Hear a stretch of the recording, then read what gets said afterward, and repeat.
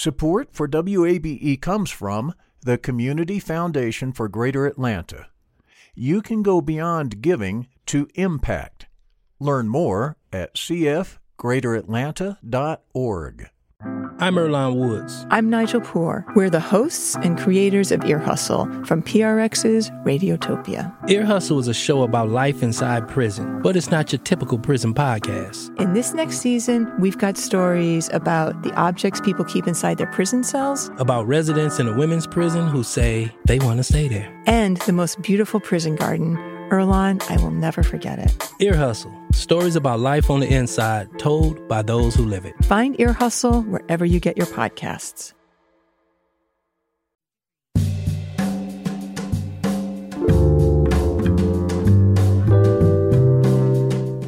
From WABE in Atlanta, this is Closer Look. I'm Rose Scott. Coming up on today's program, there's more than just the influx of additional patients for Grady Hospital due to the closure of the Atlanta Medical Center. I'll speak with Dr. Anwar Osborne regarding what the loss of AMC will mean for what he says disaster preparedness, major events capacity. Think about Dragon Con, World Cup, etc., and the well-being of already strained medical professionals.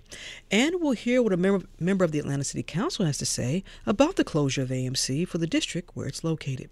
All that's just ahead, but first this. Although the Atlanta area won't be impacted and the National Weather Service has canceled any major threats from Hurricane Ian along coastal Georgia, well, forecasters are still keeping a watchful eye. Ryan Willis is a meteorologist with the National Weather Service in Peachtree City. Now, he told Closer Look earlier, yes, Georgia dodged the worst effects of the hurricane, even along the coast where water surges are keeping around 1 to 3 feet. Really, the only notable and noticeable impacts will be just some breezy conditions today, particularly across east central and portions of eastern Georgia, where you could get some gusts, on the order of 30 to 40 miles per hour in those areas. But for the rest of us, just, a decent breeze, a few gusts up to 25 to 30 miles per hour. And that's because Ian kept moving eastward after battering Cuba and parts of Florida. So what we really saw over the last couple of days is the track took a more eastward track along the forecast models that we were looking at. So that really put the more significant impacts further to our east into South Carolina. But even as the hurricane winds down, well, it says the southeast can't let its guard down yet. We're not out of hurricane season yet. Technically it runs through the end of November, so we will still need to watch as we head through October and the next couple of months. But hopefully, as we get further from the climatological peak, which is in mid-September, hopefully we will start winding things down a little bit. But we do need to continue to watch through the next couple of months. In other news, one of the scheduled Georgia U.S. Senate debates has been canceled. WABE politics reporter Rahul Bali explains that leaves two possible debates between incumbent Democrat Senator Raphael Warnock and his two challengers, Republican Herschel Walker and Libertarian candidate Chase Oliver. Mercer University in Macon was set to host a televised debate on October 13th featuring Warnock, Republican Herschel Walker, and Libertarian Chase Oliver. In a statement, Mercer's Center for Collaborative Journalism says Warnock and Oliver agreed to the debate, while Walker never responded, leading Mercer and its media partners to cancel. For now, Walker and Warnock have agreed to a televised debate on October 14th in Savannah. That debate does not feature the Libertarian Oliver. Finally, Warnock and Oliver have agreed to a televised debate at the Atlanta Press Club on October 16th. The Press Club says Walker has not said yes or no to that debate. That debate is expected to move forward with or without Walker. If he doesn't show up, he would be represented by an empty podium. That is what happened in some Republican debates that Walker did not appear in before the May primary. Rahul Bali, WABE News. And a note of disclosure, Rahul Bali is the co-chair of the Atlanta Press Club debates. Now, Georgia Gwinnett College is officially a Hispanic-serving institution. That's a designation from the U.S. Department of Education. As we hear from Emily Wu Pearson, it means more federal funding for the school. The designation means at least 25% of the student body at Georgia Gwinnett College is Hispanic or Latino. George Lowe is the provost there. He says the diversity of the students is a boon for the school. The diversity, although it originated with our location in Gwinnett County, it's grown to the point where students want to come here for that diversity. Lowe says the designation makes Georgia Gwinnett eligible for more federal grants, including one it already received. More than $2 million for increased food pantry services, helping with housing expenses and fees, and paying for internships. Georgia Gwinnett College is the second school in the state to get the designation, after Dalton State College. Emily Wu Pearson, WABE News. Military veterans in Cobb County now have another option for comprehensive health care. It's a long-awaited VA clinic open this week in Marietta, as we hear from Jess Mador. The new outpatient facility on Cobb Parkway North is offering audiology, physical and occupational therapy, and dental, eye, and prosthetics services. Over the next couple of months, VA officials say it will also provide primary care and mental health care. The clinic's designed to provide a range of services all in one place, something some metro area military veterans haven't had access to. Once the new Marietta clinic is fully up and running, it's expected to absorb patients who currently use the Northeast Cobb and South Cobb VA clinics, which are set to close. The West Cobb VA clinic will remain open. Jess Mador, WABE News. Finally, with 6 games left in the regular season, the Atlanta Braves still have a chance to clinch their 5th straight East Division title. But as Emil Moffitt reports, the Braves face a critical series with those Mets this weekend at Truist Park, weather permitting. Despite being one of baseball's best teams since June 1st, the Braves have spent just one day alone in first place the entire season. But taking 2 out of 3 games from the Mets this weekend would leave the two teams tied heading into the Braves' final 3-game series next week in Miami. At stake for the Mets and Braves is nearly a week of rest in between the end of the regular season and the start of the playoffs. Wildcard teams have to dive into the postseason almost immediately. Emil Moffitt, WABE News. By the way, in case you all care, the St. Louis Cardinals, my team, already clinched the National League Central. Listen to that silence, Daniel. I'm just passing along important information.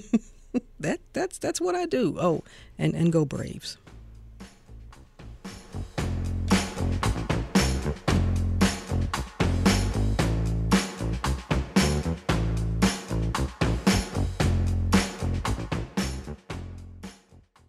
Support for WABE comes from the Community Foundation for Greater Atlanta. If you love Atlanta, you can invest in the big picture.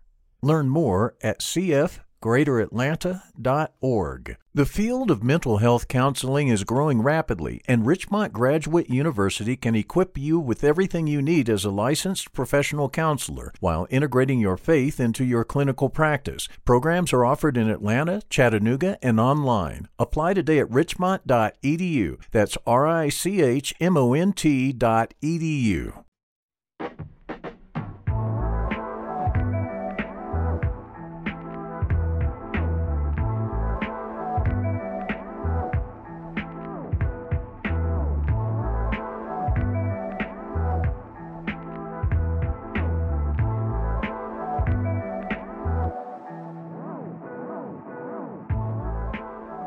Support for WABE comes from Out on Film, Atlanta's LGBTQ film festival, celebrating its 35th season with 140 films from around the world. Tickets on sale at outonfilm.org.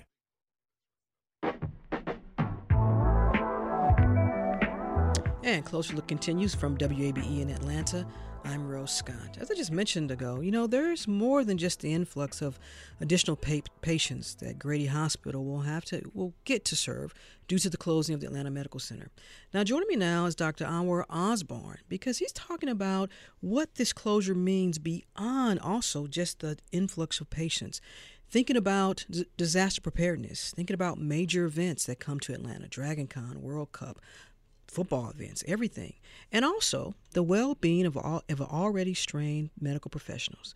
Now, Dr. Osborne is an associate professor of both internal medicine and emergency medicine at Emory University, and he serves as an assistant program director for the EM residency. He's been on this program before when we were talking about how COVID-19 was having its impact on residents. So, Doctor, glad to have you back. It's an honor to be here. Thank you for allowing me to come talk about this issue. I want to begin, however, by setting the environment for our listeners. I think we all kind of think we know what happens day to day in an emergency room. But listen, there are no 2 days alike for doctors and nurses and the staff. If you can, take a moment and take our listeners through what a full shift is like. Well, I work at Grady Memorial, and we have one of the largest single-site emergency departments on the East Coast. So a typical day kind of depends on where you work. The faculty physicians like myself, we manage a team of other physicians and advanced practice providers such as PAs and nurse practitioners. And we see patients kind of subdivided by the types of complaints. So we have a trauma center where we have mostly physical kind of injuries, car accidents, and other traumatic events. And 2/3 of the ER, the largest part, is more acute medical conditions. So persons that might have a heart attack or have abdominal pain that needs to be subdivided into whether or not that's surgical or whatnot. And we have a couple of areas that do more urgent care type things that are for patients that come in with lower acuity. And we have an area for incarcerated patients. We have a psychiatric emergency area also. And over the course of the day, one faculty could see 20 or 30 patients as a group. We can see in the hundreds, and that might fluctuate based on time of day and weather and events like you mentioned. And it seems chaotic, but I have 2 kids, and I tell people all the time it's much less chaos at work than it is at home. So with 2 kids. Can you recall going back to the first time you were on call in the emergency room? Can you recall that for me? Well, I've been hanging out in the ER. Like I was interested even when I was a baby medical student. So maybe like 2000 was the first time I was in there. So this may be my 22nd year of ER work. So the first times I was in the emergency department, I think like my most vivid memories were I did an away rotation. And that's where, as a med student, you go to another hospital and kind of do like an audition kind of month for them. And I went to New Orleans and I was at Charity Hospital, like the old Charity. And I remember just patients everywhere in the hallways. And there were people there that had injuries that would represent their worst day, right? So, and there was a lot of fear, and I thought at the time I could do something about this. And in that environment, what I really liked about it was, the emotions that I felt and being able to deliver that care, and the emotions I felt from being able to work with a team of nurses and hospital staff to really try to bring dignity back to people's everyday situations. Dr. Osborne, over the years, how have you been able to manage, because there is a stress level, I think that's fair to say, correct? How have you been able to manage that, balance all of that with the work? Because we talked about this with your residents, we'll get to that in a moment, but I just want to hear from you. How have you balanced all of that? I can't say it's been easy, and I can't say that I've been 100% successful in the traditional sense. So I kind of have to take things one day at a time. The good news is about, working as a faculty, like your time in the emergency department and the clinical space starts to decrease over the years. So there's a little bit less of that, but I believe that kind of focusing on being present for the patient that's in front of you is most key. And when you really can isolate and try to find like a stillness and make a connection one-on-one, I think that kind of gives you this internal sort of motor, the fuel to kind of keep things moving in the right direction, and paying attention to like who the sickest people are in your current environment really helps simplify things and can decrease your stress level. That's like one of my teaching points that I really try to impart on the residents, that it's not about the 8 million people that might be in Atlanta at any particular time. It's really about the patient that's right in front of you that you can try to affect change with. So kind of keeping all that in balance, I think is key to like my moment to moment wellness, and doing other things like, exercise, diet, don't drink a whole lot. Those help with my mental resilience.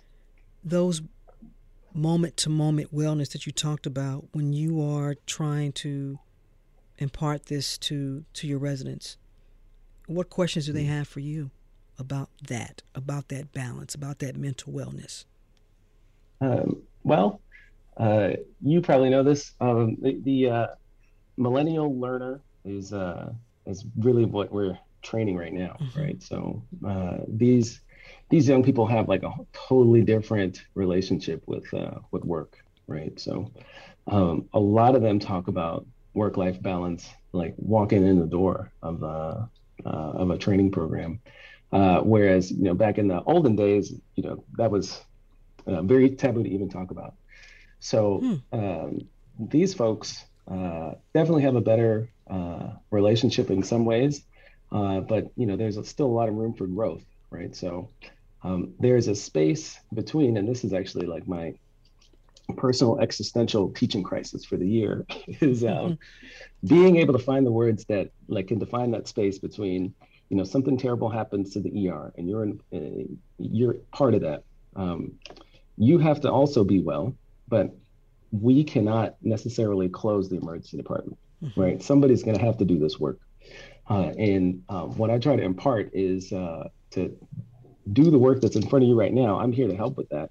But when this training is complete, you're going to have a internal compass for like what you can tolerate and what you can shoulder and the needs of the people, right? So our residents now, like the 60 of them and the 100 nurses that we have on staff, I'll take those guys with me into any situation on the face of the earth, right? So, but our job in the grand scheme of things is to train them and set them free. So they need to understand like where they're going to be when that question comes up for real. And the reason, if listeners are wondering why we're taking this time leading up to what we're going to talk about and the importance of explaining the environment for which we're talking about with Grady and how the closure of the Atlanta Medical Center impacts that. And so I want to get into this. Are there days where there could be what's considered a shortage of folks? And what's that day like? And I'm trying to get out of we're trying to take the listener there so that they understand this. Right. So, we have, to say, we're short-staffed pretty much every day. Really? Mostly in terms of nursing care and staff that supports like the breadth of the things that we do, such as transportation to different parts of the hospital, technicians that run x-ray machines, things like that. There's a national staffing crisis. So that's not unique to Grady. What that looks like on a particular shift is for the ER environment. It's one of the few places where a lot of times nurses aren't capped in how many patients they can care for at a time. Well, a floor nurse or a nurse that would be like elsewhere in the hospital, like a regular nursing floor or a medical surgical floor, a lot of times they have protections that would dictate they can only take care of, say, 8 patients at a time, right?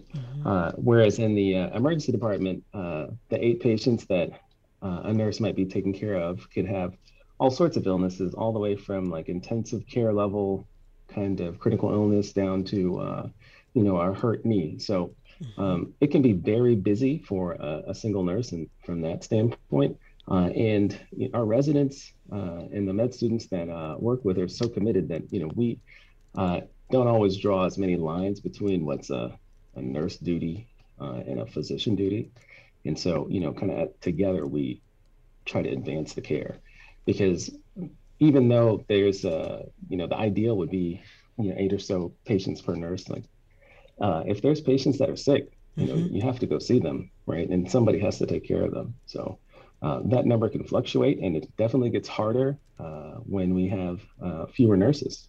So short staff looks a lot like some longer wait times and some more collaborative care that we have to do. And that can get stressful. That can get stressful for everybody.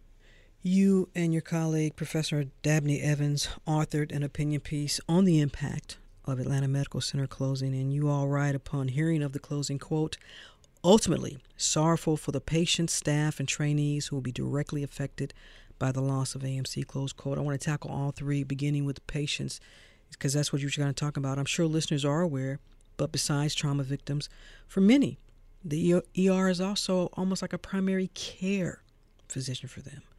They are uninsured or underinsured, however you want to call it. Do you think folks really understand that there are folks who use the ER? They go to the emergency room when they just don't feel good because they don't have a primary care physician for the household. You're absolutely right, and you make a good point. A lot of times, as you say, the emergency department can function as somebody's primary care office when they can't do things like get medication refills and things of that nature. Really, a lot of that is not necessarily the function of a patient that's disorganized. A lot of that's a function of the environment in which we've created healthcare. Mm-hmm. It's hard to get a primary care appointment, and getting all of those medications, particularly if you need like public assistance, can require like 3 or 4 different steps before you get the right kind of aid that can get you these medications. So the ER functions, this is what it's from, like as a safety net. Mm-hmm. So for those sort of situations that fall through, it's very easy to be a patient, and you can have a spot on a chest x-ray. Mm-hmm. And, we're told, the radiologist is told, have the patient follow up in 6 months. If you had this sort of situation right around COVID, following up in 6 months really was going to be hard. Mm-hmm. It was just going to be hard.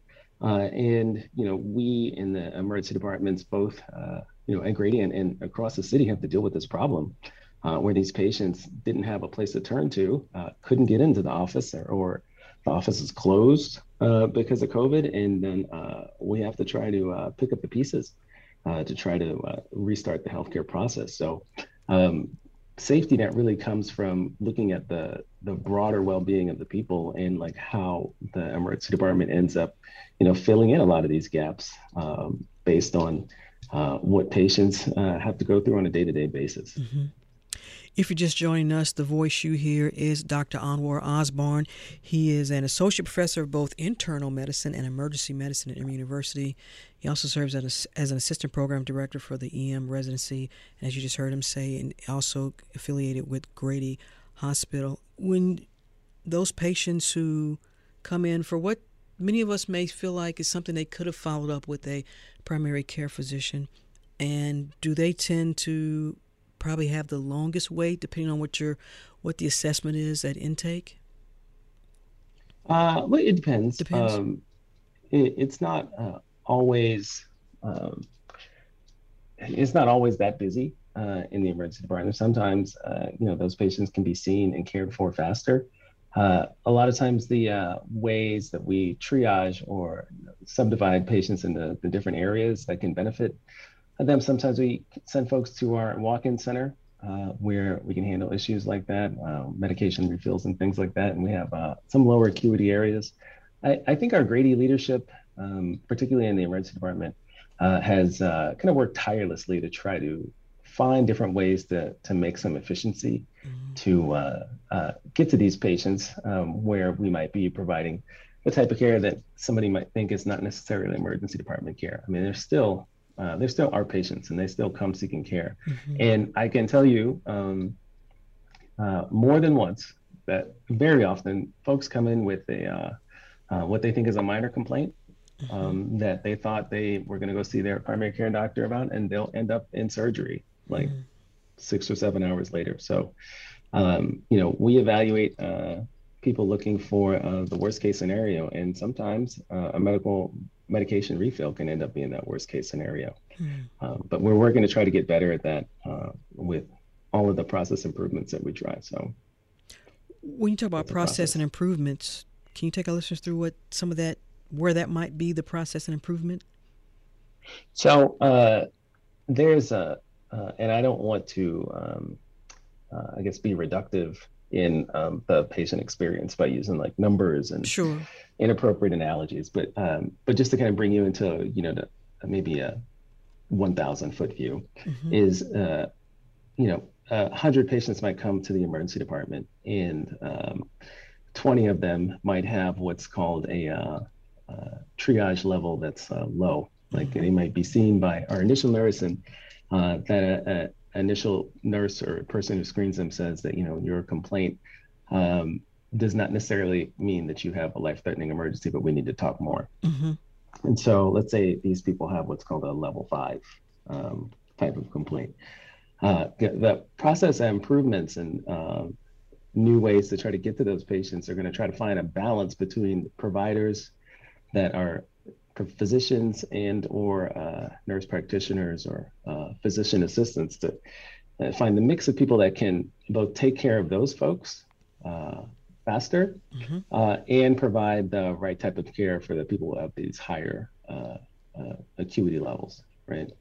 Now, I think, to be fair, there's a way to look at this as kind of covering up the problem, right? Because the big problem is they can't get to see the primary care doctor, right? And so by some set of supply and demand, we don't have enough physicians in the primary care space, or unintended consequences of the way we schedule appointments, like both at Grady and any other site, that might make it difficult for patients, right? So we're kind of covering up that problem to a certain extent by doing all of these things, but we can't have patients who wait 10 and 12 hours, even if it's for a medication refill, right? I mean, that's still not the right thing to do. Nobody shows up to work knowing that they're going to put somebody in that situation. But, I think the providers that, or my teammates, we kind of look at it like it's a hard problem,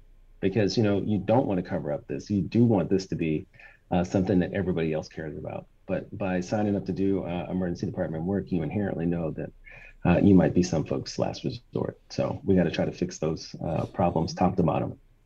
I want to shift now to the additional load for, you all say, our staff and trainees with the closure of Atlanta Medical Center. And take our listeners through what you see in terms of what this additional load will be for Grady with the closure of AMC as it relates to staff and trainees. Well, I think, that's an important question, and I'm glad you put it like that. It kind of lets us look at these sort of things separately. I think there's going to be like a time will tell sort of approach to some of the issues with staff in nursing, because, there's going to be nurses that don't necessarily want to move, and, hopefully we'll be able to hire them to fix some of our own shortages. So when people talk about on the news and things like that, Grady has blah, blah, blah beds, really those aren't really beds until there's a nurse to staff them, right? So the number of active beds and the number of physical beds. Hold on. That's how it's assessed, in that it's based. So like you can go, I guess maybe even on Wikipedia, and it'll say, the Grady Memorial has blah, blah, blah beds, right? So, well, I don't view Wikipedia as an official source, but I know, but exactly. But you might find a source saying that a hospital has a set amount of physical spaces. A lot of times if there's not enough nurses to man those spaces, you can't put patients in those. So the number of actual active beds very often will differ from the number of physical spaces. So finding ways to have nurses staff those beds, like I guess that's I probably roll over that colloquialism, that have nurses that can work in areas where those physical beds are. That's part of the problem. And so there's going to be a wait and see, like how many of those we can hire and retain, right, from the 1,000 foot view of the hospital. So that might help some of those problems, but like not every one of those nurses are just going to move over to Grady. It's not going to work like that. But we'll get some. As far as the trainees are concerned, that's a very difficult problem. And if anybody's been paying attention to kind of health policy, like globally, a similar situation happened in Philadelphia with the closing of Hahnemann, which was a big safety net hospital for them. And, some of the things are kind of track and some don't. So, the AMC was part of a larger health network. So they actually arranged for those trainees to go to other sites. Whereas what happened in Philadelphia, the rug got pulled out from underneath those trainees, so to speak, and they had to find places to go on their own. So fortunately, those trainees didn't necessarily have to do that per se. They got moved, but at the same time, you showed up as part of a contract to train in a particular site that was centrally located in the city, and then next month, all of your clinical training has to be, miles away from where you were probably living. I think that's hard. That's real hard for a trainee. I think how that affected the folks that I trained. It's very easy to feel insecure when that sort of thing can just happen, and clearly, the proletariat, the residents and the trainees, they weren't necessarily privy to all of those discussions, right? So, they were all going about their day like they're going to show up and finish their training here. So, I think, there's a level of insecurity that might affect them. However, I think, the ones that I work with, our residents, are committed to the people of Atlanta, and they're going to show up pretty much no matter what. So I think, it could have some sort of a withering effect, but it's going to be a wait and see. And when Hahnemann closed, I think a lot of those surrounding programs absorbed some of those trainees that didn't have a place, and that won't be a problem in this situation necessarily.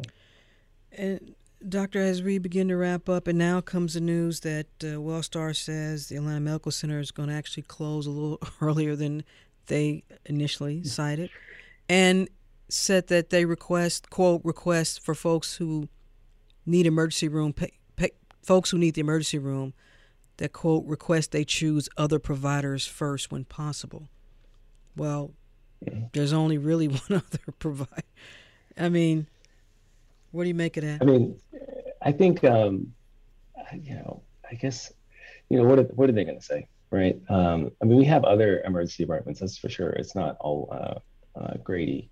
I think, a lot of those patients are going to end up going to other downtown type places. Emory University Hospital Midtown is going to see an increase in volume also. I think the Clifton Road campus is going to see some increase in volume in addition to us. And I guess, there's the patients that need the care, they're just not going to stop coming to the hospital.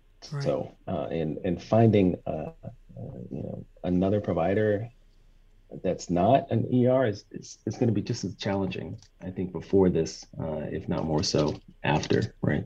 So, I think what it can be kind of, depressing is not the right word, but it can be stressful to just think about all of those folks who are going to require care and who are going to be in the waiting room for us to see.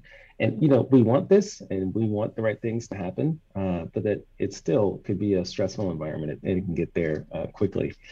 I think what we all kind of have to do is, examine as an individual, what our role could be, right? In trying to fix this, again, just treating that patient that's in front of you. And as a community, we got to look at what are the incentives that allowed all of this to happen, right? So there's, incentives that you vote for, and there's incentives that, we kind of just assume, everybody is operating in the goodwill. And we're not going to know what's in the heart of whoever, all of the people that drove that decision to close, right? But, we need to understand, there's a lesson that, there's a private public health trust. And, we kind of have a social contract that these services are going to be there for us. And I think there's a lot to be gained, not just negative energy from this sort of situation. As you and that makes sense. Yeah, absolutely. As you and your colleague, Professor Evans, ended that opinion piece, quote, emergency rooms already have long wait times and specialist waiting lists can be months long, but pretending that there is nothing anyone can do is not the treatment that Atlanta needs right now. I guess that says it all, Doctor. Right. I'd also like to thank Dr. Evans for working with me. If anybody knows me personally, I'm an unmitigated disaster, and she really pulled me across the finish line for that paper. So. I'm glad that you recognize that, Dr. Anwar Osborne. But what you all do is so important. Never forget that. Dr. Anwar Osborne, an associate professor of both internal medicine and emergency medicine at Emory University. Thank you so much for taking the time. Good conversation. Thank you. Thank you.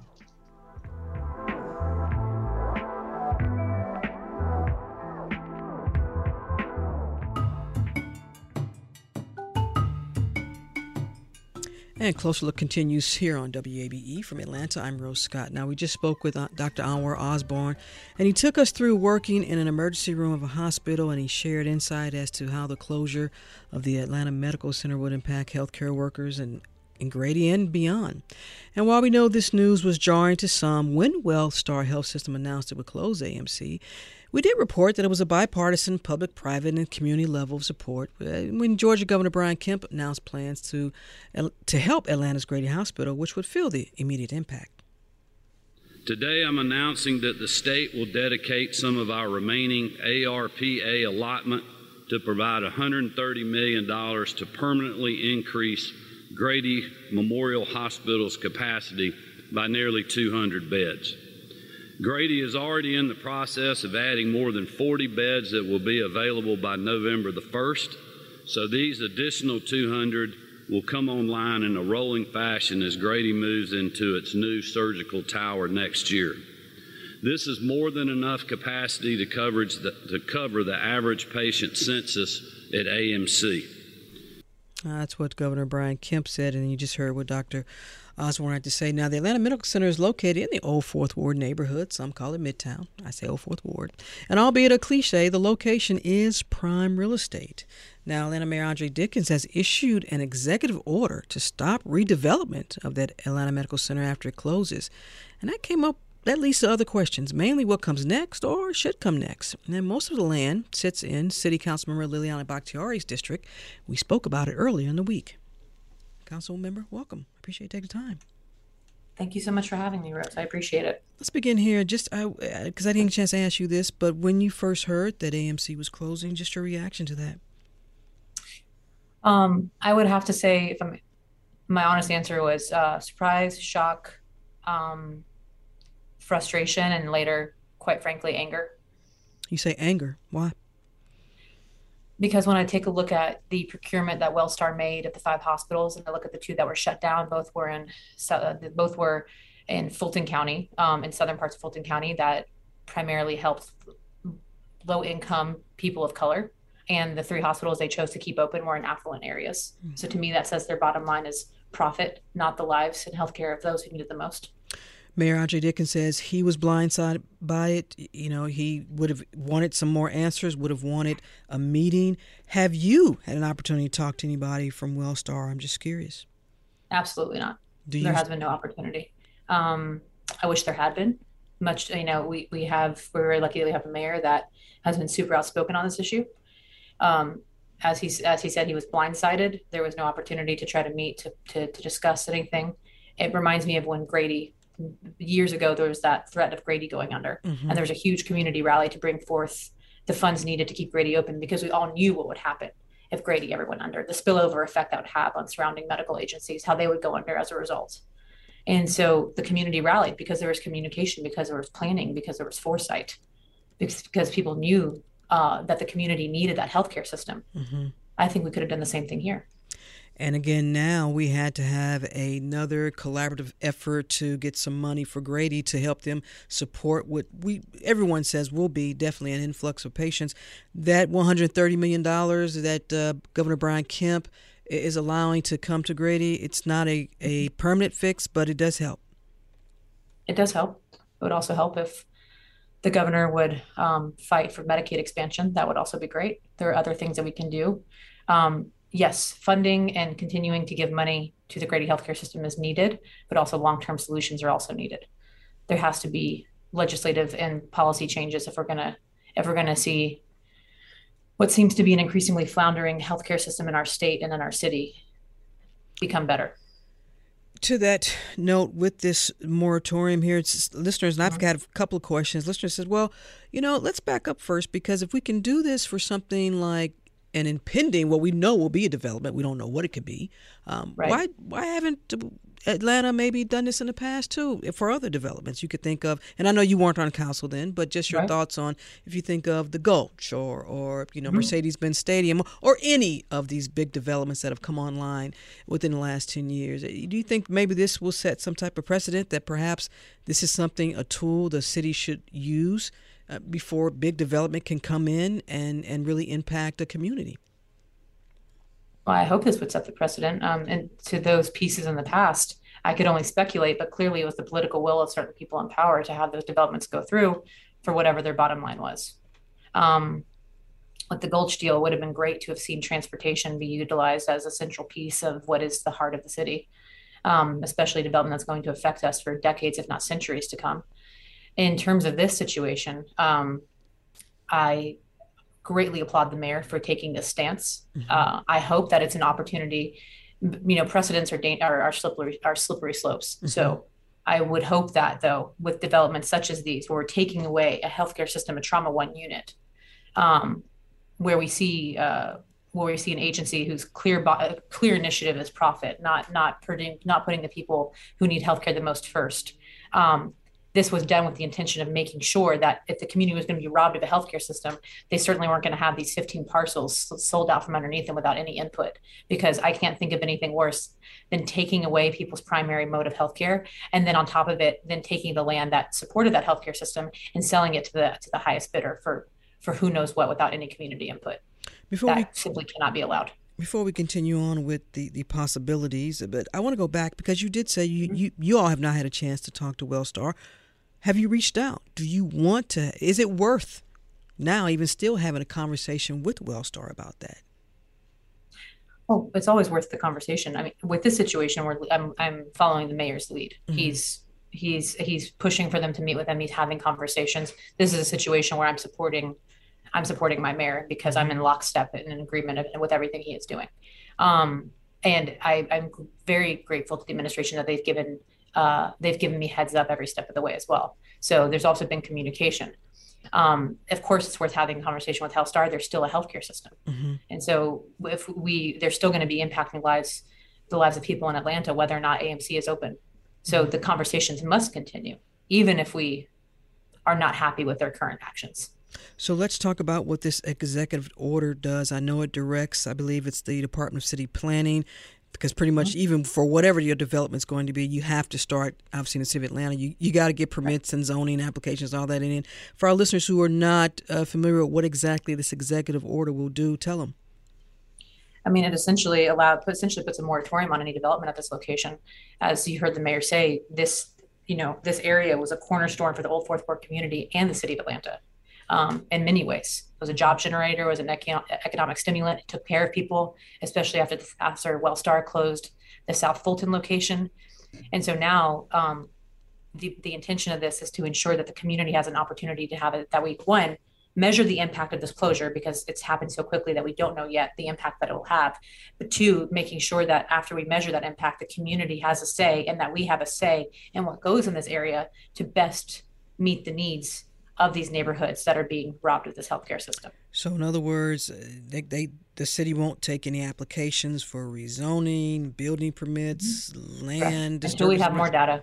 Yeah. Now let me ask you this: at 15 parcels of land, that's good property. That's prime real estate over there. You and I both know that. That's in your district. Typically, as you and I both know, and everybody else listening, usually what goes up is something big and expensive. And correct. Housing, your thoughts on that? I mean, we are in desperate need of housing. We're building at a 22,000 unit deficit. We're building slowly built since the 90s, and we're less dense than we were in the 40s and the 50s. So yes, we're in desperate need of housing, because when there's shortages, costs go up. Basic economics. So yes, do we need housing? For sure. Do we need increased only luxury housing? No. There's also the conversation of affordable housing. And I'm not talking just for people who make 40, 50, 60,000. I'm also talking about folks that make under $20,000 a year, talking about supportive housing, transitional housing for our unsheltered population, housing for our city employees, housing for our working force. So this is also an opportunity, I think, with the mayor taking the lead on this. It's an opportunity for us to really sit down and take a look at something that is in the heart of Old Fourth Ward, as you said. I also call it Old Fourth Ward, and the heart of Old Fourth Ward, in a major area that has, transit connectivity and has an opportunity for high density, and really take a look and see how can we may be losing this huge healthcare system, but how can we meet the needs of housing in a city that is in desperate need of more options? Let me ask you this, and I don't know the value of that property. I just know it's prime real estate. Right. Could you all have any discussions about perhaps maybe working with partners, that whole public-private partnerships, and trying to secure that property? Or do you think it's possible to get another medical center there? I think that anything is possible. In terms of the medical center, the truth is that with it, AMC is a very outdated center. And this is where it frustrates me more, because even though the lift to keep it a medical center would be heavy, that's what the work is, right? I mean, helping the most under-resourced communities is harder. It's easier to help people who are affluent, who have the resources, who have the privilege to pay their bills, who have the ability to get from one place to the other without alternative modes of transit. It's harder to do the work for the people who need it most, but that's exactly why we're supposed to be in this work. That's what this job is. So yes, it's possible to do another medical center there. It would take a lot of work. It would take an overhaul. It would take a lot of money, but it's possible, and I think worth it. But at the same time, it's also possible to do a public-private partnership to talk about our housing needs and doing a lot of things there, whether it's centers for people who are experiencing homelessness or addiction or mental health issues, in partnership with other city partners who are doing the work. There's, with a land amount this big, quite frankly, the possibilities are endless. But again, we'll see what happens with this moratorium, with what the data provides us. With this moratorium, I imagine then the city would also be doing some type of feasibility study, trying to get a value of it. Maybe if Wellstar, if y'all are speaking nicely to each other, to see what kind of financial terms they're looking for. Is that you have to do something in this time, right? So what will y'all be doing? I think that still remains to be seen. I think absolutely a feasibility study in value. From my understanding, there's been feasibility studies of the hospital in the past. I have not seen those things, but I think this is the opportunity to data gather on the feasibility study of the hospital, of the value of the land, because parts of this, while the main buildings are in District 5, it's also in District 2. So that's weird. It's also been active. I know. It's weird. There's across the street, it's in one council member's district, and then on the other, that's a weird. Well, they're going to be redistricting now. Are you concerned that can even be further complicated because it could be somebody to be in 3 districts? Who knows? It's almost as if politicians shouldn't draw their own boundary lines, or if an independent party should actually be doing that. But it is what it is.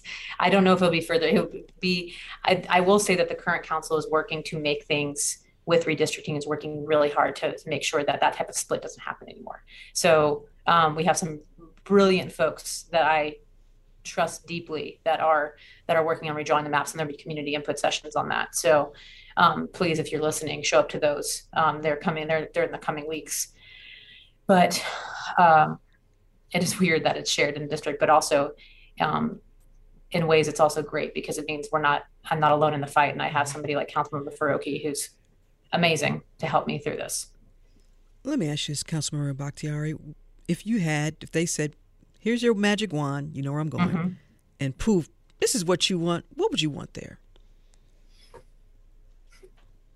If it wasn't a state-of-the-art hospital that actually wasn't private, but actually public and accepted all forms of Medicaid and actually allowed for expansion to take place. I think you've just answered the question. Come on now.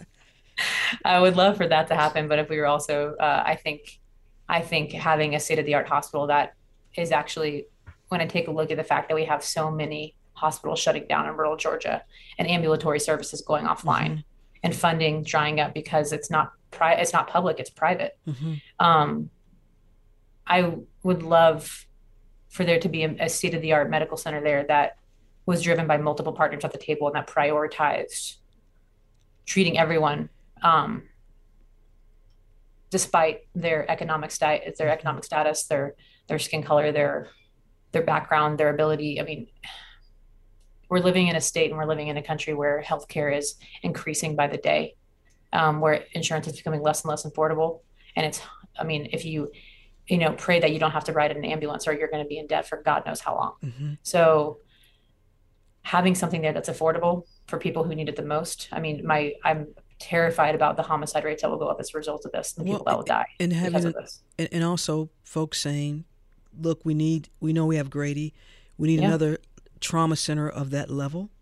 And you and I both know that trauma victims, they've been flown from all throughout the state to Grady and to Atlanta Medical Center.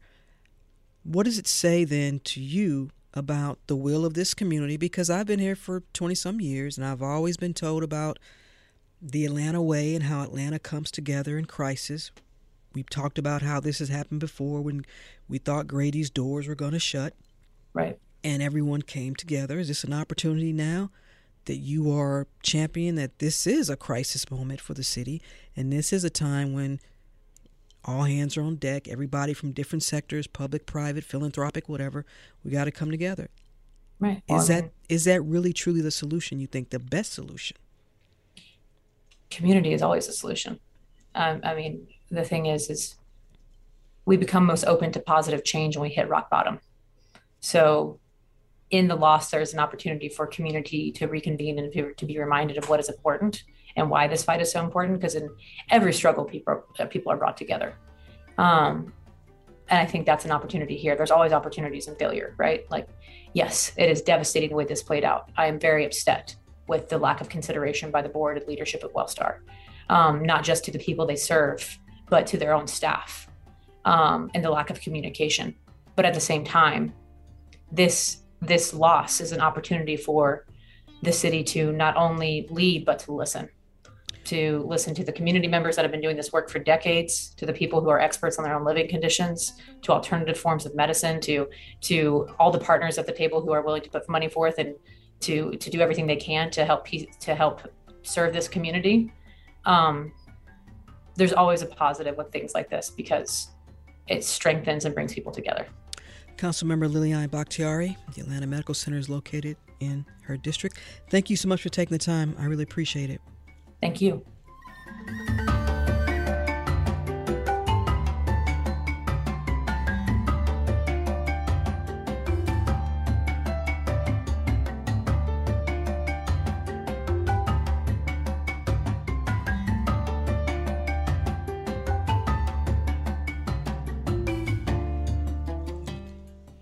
And that's it for this edition of Closer Look. Our producers are LaShawn Hudson, Daniel Razel, and Pat St. Clair. Our engineer for today was Daniel. A reminder to let us know your thoughts on today's program or any other. Send me an email, rose@wabe.org. And if you missed any of today's program, it is always online, wabe.org/Closer Look. And of course, Closer Look weeknights at 7 p.m., as well as in our podcast. So subscribe to Closer Look wherever you like. And remember, go Cardinals. No, I'm just kidding. Go Atlanta Braves. Don't send me your emails. Stay tuned to 90.1 WABE Atlanta. I'm Rose Scott.